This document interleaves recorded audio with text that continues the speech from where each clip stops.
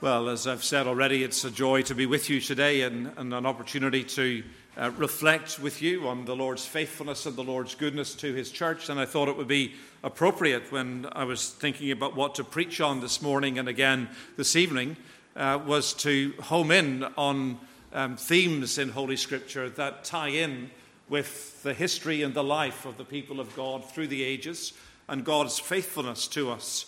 To think not just in terms of what you are as a particular congregation here in Newtownards, but what we are together as those who belong to what the creeds tell us is the one holy Catholic and Apostolic Church that spans the ages, the people of God, made up of individuals from every tribe and language and family under heaven.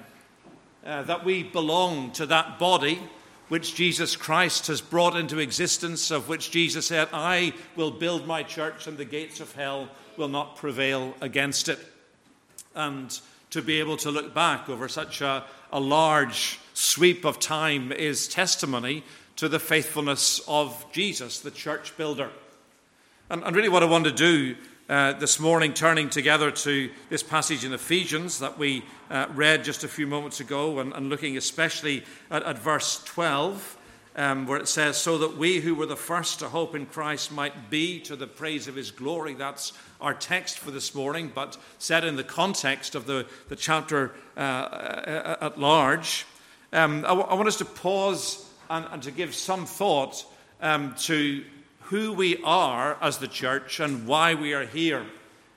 So looking back to our roots in God's plan and purpose, but also considering the reason why we exist as the people of God.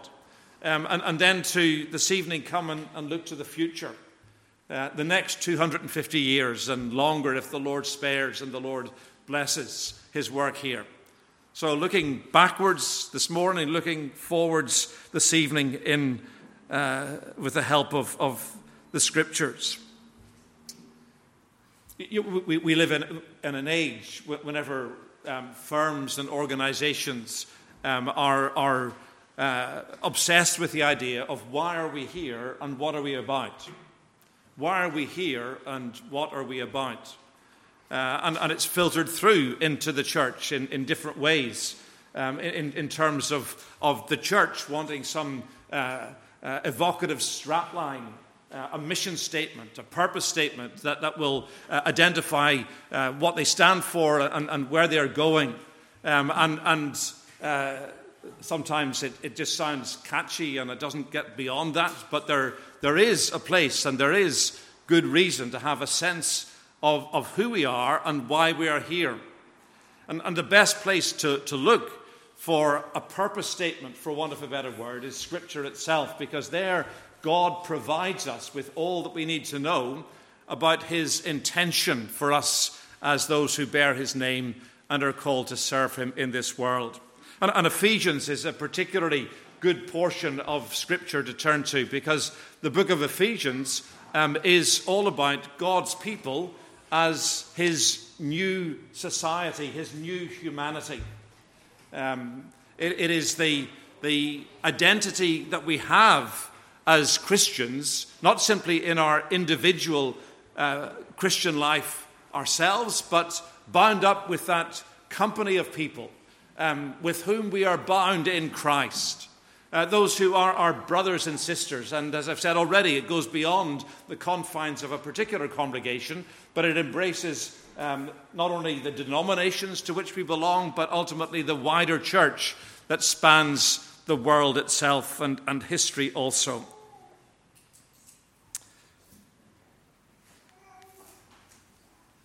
Here, in this particular opening section of the book of Ephesians, writing to not simply one congregation, but multiple congregations around which this letter was circulated, Paul was addressing a crisis situation in the church. Even there in the New Testament world, not long after these churches had been brought into existence, these churches found themselves in difficulty. And as so often has been the case through church history, the greatest difficulties that the church has faced do not come from the outside, through those who would persecute God's people, but they come from the inside, and the conflicts and divisions that arise among God's people. And in the case of the church in Ephesus especially, there was division. He will go on and speak about this later on in chapter 2 and in chapter 3, and indeed bringing it to its application from chapter 4 onwards. But this church which had come into existence through preaching the message of Jesus Christ, the Messiah of God, come to bring salvation to the world. Yes, there were Jewish people had been brought to faith and brought into the congregation, but there were also a growing number of Gentile people being brought into that congregation. And if you know anything about the New Testament world, you will know that the Jews have no dealings with the Gentiles. And the cultural differences, as well as the ethnic differences that existed between them, meant that even when Gentiles were brought to faith alongside Jews who had come to faith in Jesus Christ, they harbored many of their old prejudices, and the old divisions were surfacing within those congregations. It was almost as though there were first-class and second-class divisions in church membership. The Jews regarding themselves as the elite ones belonging to the first order, but the Gentiles being treated as though they were second-class members in the Church of Jesus Christ. And that was a serious issue. And Paul seeks to address it in everything he says. And as is always the case in the writings of the Apostle Paul, he doesn't launch into the cold face of the problem and say, well, here's a list of things you can do to put things right. No, he says, take a step back. Remind yourself of who you actually are. Remind yourself of how you came into existence as a church. And remind yourselves of what your calling is as the Church of Jesus Christ.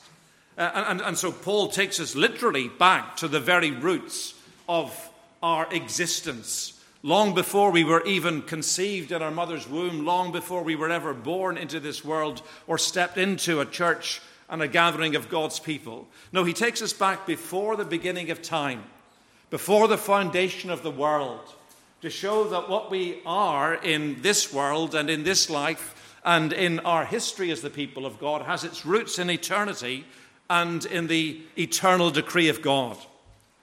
What God had planned from before the beginning of time went far beyond the creation of the world, the maintaining of the world in his providence, but the salvation of a people for himself out of the lostness of our humanity.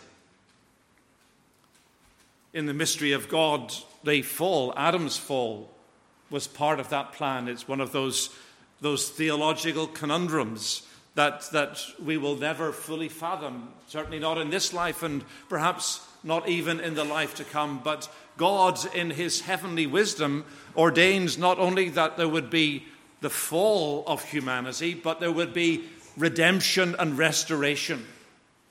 And Paul wants us to appreciate exactly what is bound up with God's plan of redemption. And it goes far beyond what we so often narrowly and naively regard as being saved. You know, it's one of those words that is very biblical, but has become something of a cliche in evangelical circles. It trips off our tongue. Oh, I'm saved. Are you saved? But fail to stop and think how much is bound up with that great truth. What it means to be taken out of darkness into light, raised from spiritual death to newness of life, and that there is an eternity of wonder bound up with what it means to be saved. And Paul traces out what God's purpose was from the very beginning, that we might be blessed in his Son, the Lord Jesus Christ, with every spiritual blessing in the heavenly places. So in a very real sense, right at the very start, we are being stopped in our tracks, and we're being reminded, yes, we are gathered here in this lovely little building here in this part of the province. But where are we really this morning if we are believers in the Lord Jesus Christ. The reality is, as Hebrews 12 reminds us, we are actually with the angels and the spirits of the righteous made perfect in the heavenly realms. And Paul talks here about us being seated together with Christ in the heavenly realms. So yes, physically we are gathered here on earth, but in our Lord Jesus Christ we are spiritually, we are enjoying the fellowship of heaven itself. We are engaged in the worship that is being poured out before the throne of God in the realm above. And that's an astonishing thing. And it gives us a whole new perspective on what we are. As part of God's redeemed humanity, we have been lifted up above the mundane squalor of the existence of humanity at large. We have got a reason for hope. We have got a reason to rejoice because of what we have been made in Christ and where we have been elevated in the Lord Jesus Christ. And as Paul goes on to unpack that, speaking about our being adopted into God's family, it is ultimately that we might be to the praise of his glorious grace. It's something he repeats and reiterates, but it comes out again in verse 12, that we who were the first to hope in Christ might be to the praise of his glory. So what are you meant to be as a congregation of the Lord's people here in this provincial town of Newtownards? What is it that should be the defining mark of your existence, not just for the hour on Sabbath morning and Sabbath evening when you gather for public worship, but as the people of God from this congregation dotted around this local area, as people get to know you, as people get to see you, what is it that makes you stand out? Well, Paul says the one thing that should make you stand out more than anything else, that everything about your existence would point the finger away from you and what you are in yourself to God and what he has made you in Jesus Christ. You are his new humanity.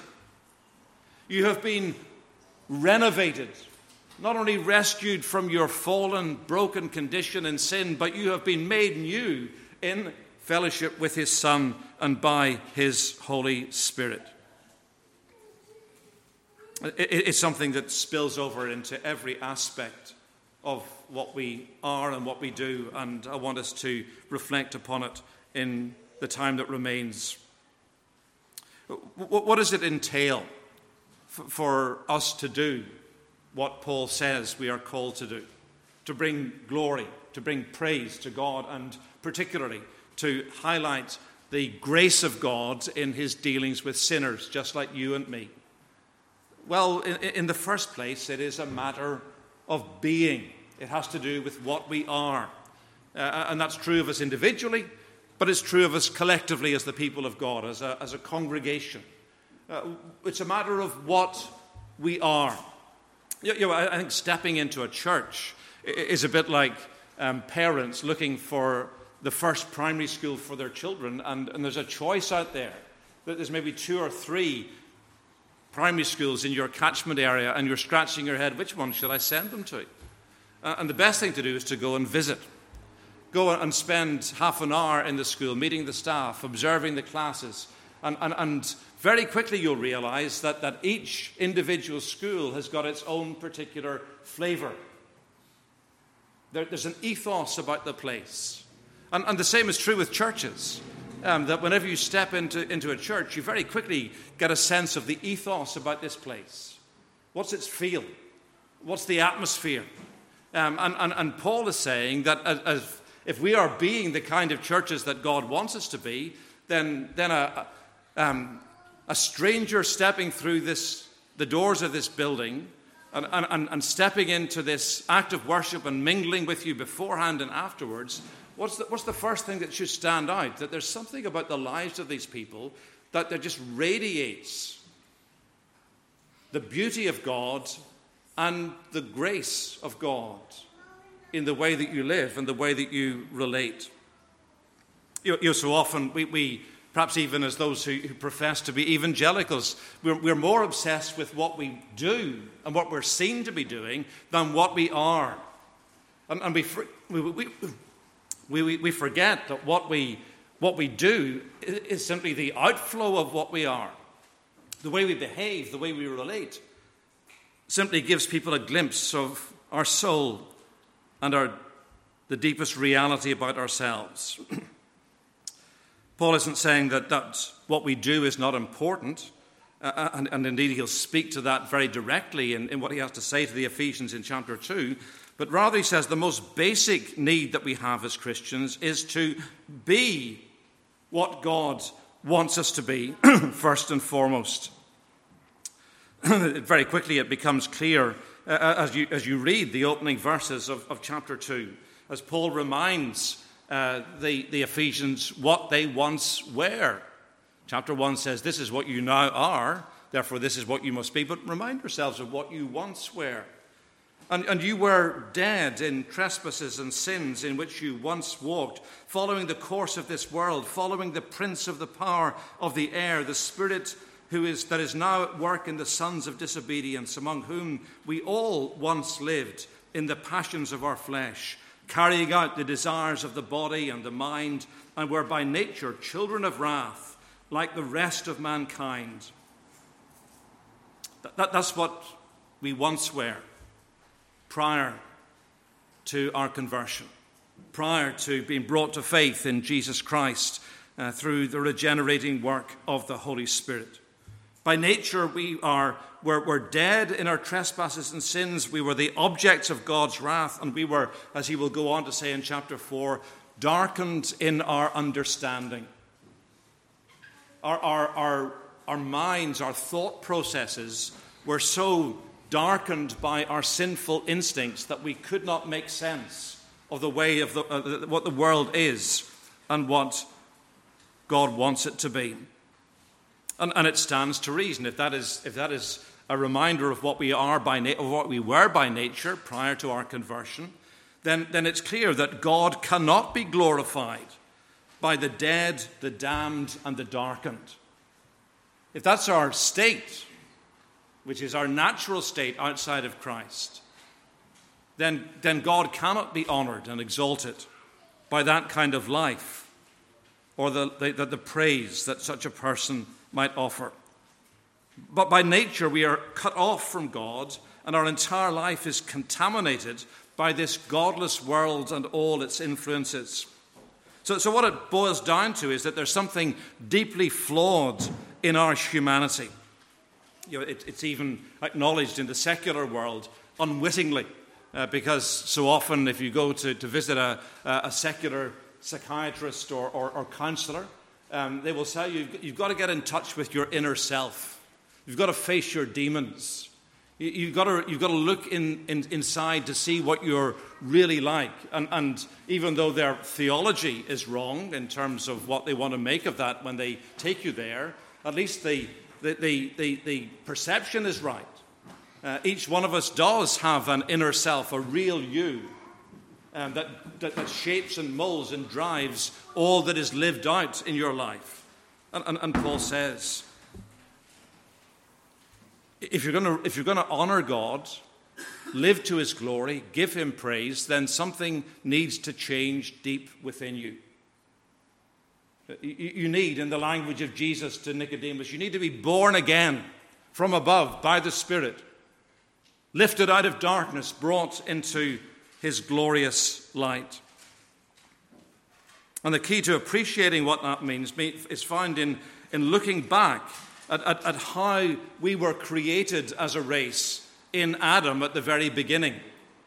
There was something unique about the way in which God went about his creative process. Up until that point, on the sixth day when Adam was made and Eve as well, God had simply spoken every detail of the world and universe into existence. Let there be light, and there was light. And God changed his tack when it came to the making of man. Because we're told that he formed Adam out of the dust of the ground, and he breathed into Adam's nostrils the breath of life. And then when it became apparent to Adam by God's full intent that it was not good for the man to be alone. He caused a deep sleep to fall upon him. He took a rib from him, and out of that rib he created Eve to be his soulmate and his wife. And then he said, "This is man, made in our image, in our likeness, male and female." Human beings were meant to be the image bearers of the living God. Well, there's a series of sermons to unpack what it means to be made in the image of God, but think of it in these terms. Being made in the image of God means that we, as the human species, male and female, were intended to be reflectors on earth of the glory of God in heaven. That the likeness of God should be so impressed on us individually and on us collectively that even the angels looking on from heaven see something of a reflection of God in the way that we live and all that we are.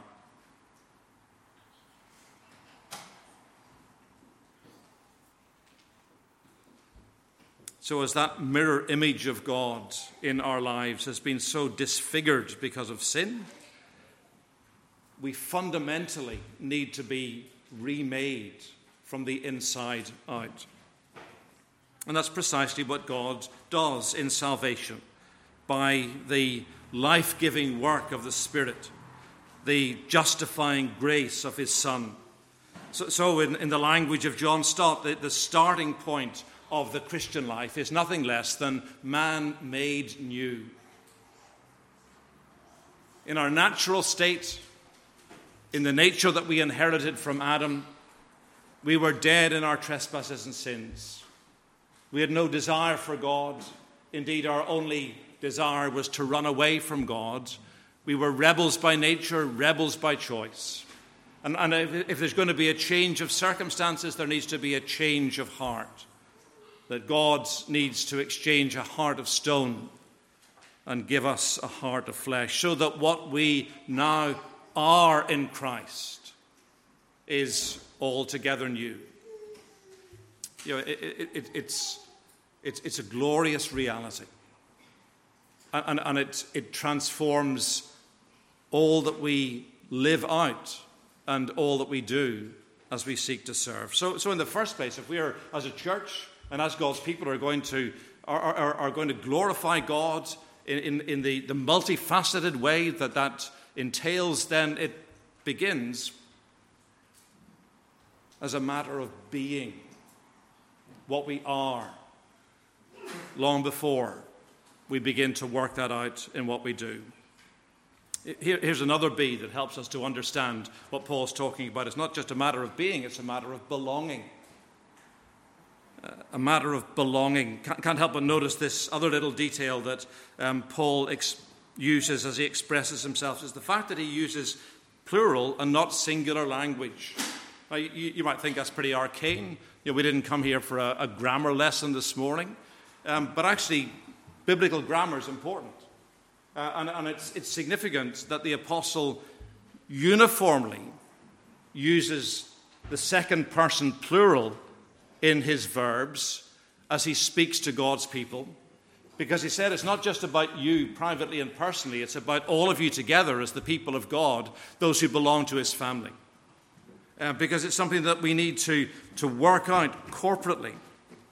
Clearly, he's not just speaking about that first generation of converts in the New Testament church, but he includes all who belong to God through faith, all who will belong to God through faith. All who have in the past belonged to God through faith. It's a matter of belonging to the church of Jesus Christ, the body of God's people. You know, at the most basic level, it just throws out a challenge to the rampant individualism that's engulfed our society in these days in which we live. It's all about me. It's what I want. Don't tell me how to live or what to do. I'm the captain of my soul. I'm the master of my destiny, is the the view of life that so many people embrace today. And the Bible's answer, that no, that was never the case. The very fact that it says it was not good for Adam to be alone, that trying to carve out an existence as in a solitary capacity is fundamentally flawed in terms of functioning as human beings. We need one another. That's true at a very natural level in the families to which we belong. But it's true in a more significant level in terms of the spiritual family to which we belong. The fact that we have a church of which we are a part, a body of the people of God. Indeed, Paul tells the Corinthians, you are the body of Christ, and each one of you is a member of it.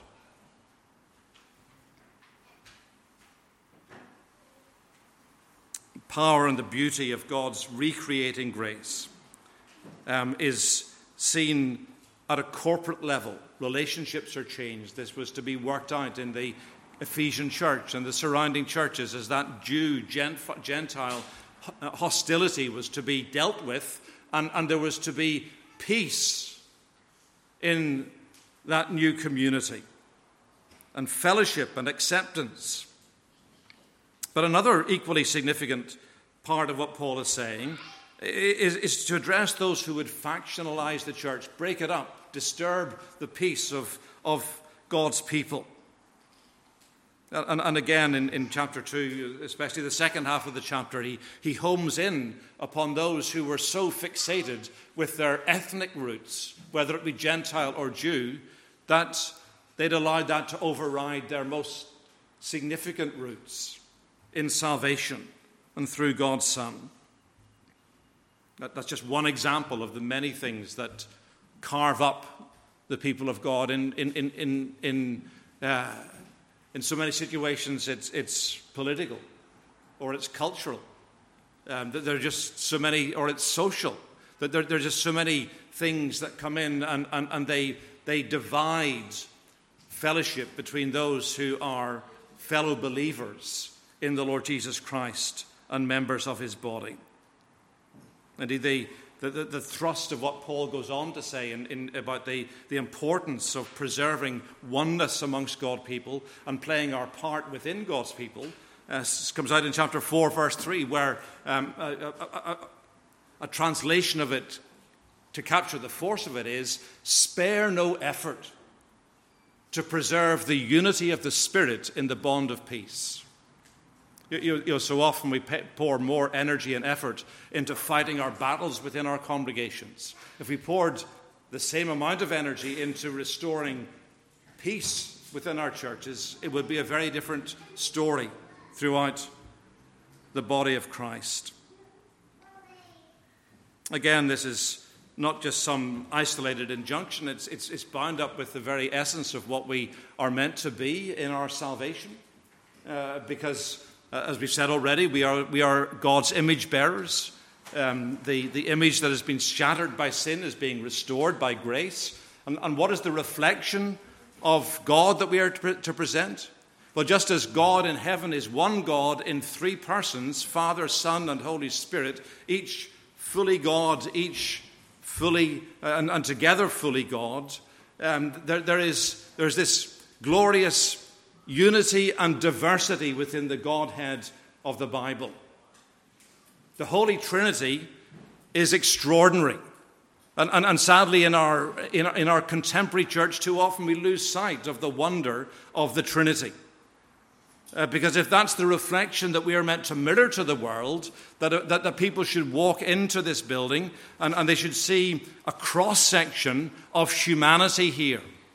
I've often said to my churches over the different places that I've served, the evidence that the gospel is doing its work in a particular congregation is that if you draw a circle on a half-mile radius around the building, there should be a cross-section of your local community in the worshipping community. People from every walk of life, every racial background, every representation of humanity should be here amongst God's people, which is a challenge, because so often we gravitate towards our existing social groupings rather than spiritual social groupings that come about through grace. It's a matter of being. It's a matter of belonging. But one last little thought before we close, and that is, it's a matter of becoming. It's all very well to hear these words and be thrilled by the lofty vision that Paul expresses for us, but they seem a million miles away from reality. That was certainly true for the original recipients of this letter. It's not just that we live in a messy world, which we do, but we live in a messy church. It's often said whenever a new member or somebody's presenting themselves for membership in the church, and they come before the elders and they say, I've found the perfect church. And in some of the churches that I've served, the elders say, well, you've just spoiled it by your arrival, because there is no perfect church. There may be good churches, but there's no perfect church. Every church under heaven is subject both to mixture and to error, that we all fail. And we need to recognize that, and we need to face up to our failures. But Paul's a realist, and he knows full well that what God begins by grace in this world will be completed by grace in the world to come. That's why he says in verse 14, who is the guarantee of our inheritance until we acquire possession of it to the praise of his glory. So what we begin to taste here in this world, what we begin to try and work out in practice with all the failures that are within us and around us, it will be made perfect in the inheritance of what will be ours in heaven. Just as sanctification is both something definitive, you are holy, but also progressive, you are growing in holiness, so the way in which God's glory is reflected in the church. Paul puts it to the Corinthians, 2 Corinthians 3, verse 18. You are being transformed from one degree of glory into another. And that will continue until you are finally glorified when Jesus Christ returns and his work is brought to perfection and completion. In many ways, that constitutes the burden of what Paul says in the remainder of this letter, as he works it out in the details of the life of the congregation. But the key to making progress in this process of being transformed from one degree of glory into another is found in chapter 5, verse 18, where he says, go on, keep on being filled with the Spirit. That the one who animates us, the one who energizes us, the one who directs us is the Spirit of Christ within us. And it's not without significance that he is not simply the Holy Spirit, but he is, as Paul says elsewhere, the Spirit of Christ. So when the Spirit comes to us, Christ comes to us. And it says we find ourselves face to face with our incarnate and our crucified, risen, exalted Savior, as the Spirit gives us sight of him in the Word. That not only do we appreciate how great a salvation we have in him, but we see in him the template of our salvation, because God's purpose is that we shall one day be like him, for we shall see him as he is.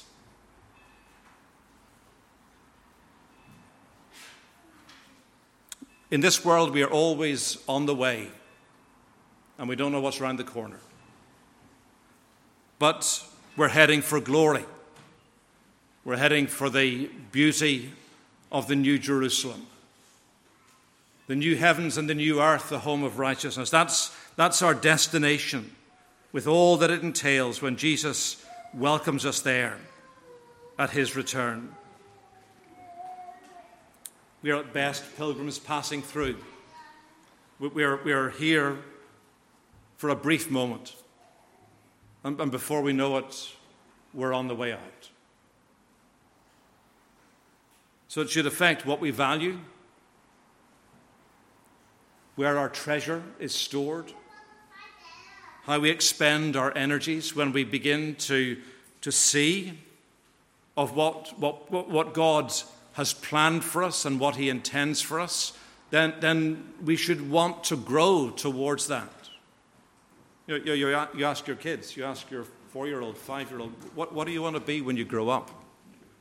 I want to be a fireman. I want to be a teacher. I want to be a nurse.